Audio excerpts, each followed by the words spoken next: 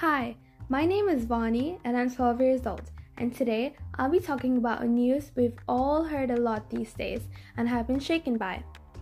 So I assume you might have heard the Russian invasion of Ukraine. Well, this war has been happening in the European region.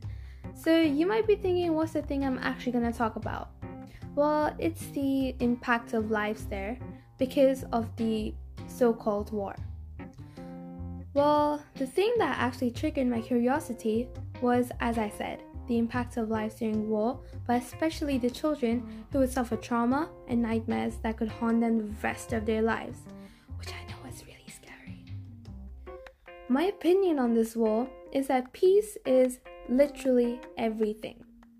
This war has awakened many brave Ukrainians because they have either sacrificed themselves or stood up for the country. Well, the kids who would be evacuated from the country would most likely be leaving without their parents or siblings, as they're supposed to fight for their country, which I think is pretty much needed but sad at the same time.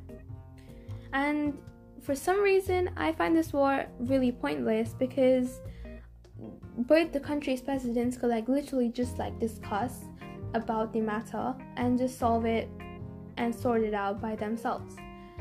Well, in any way, let's raise awareness and stop the war. So yeah, I hope you like this episode and thanks for listening.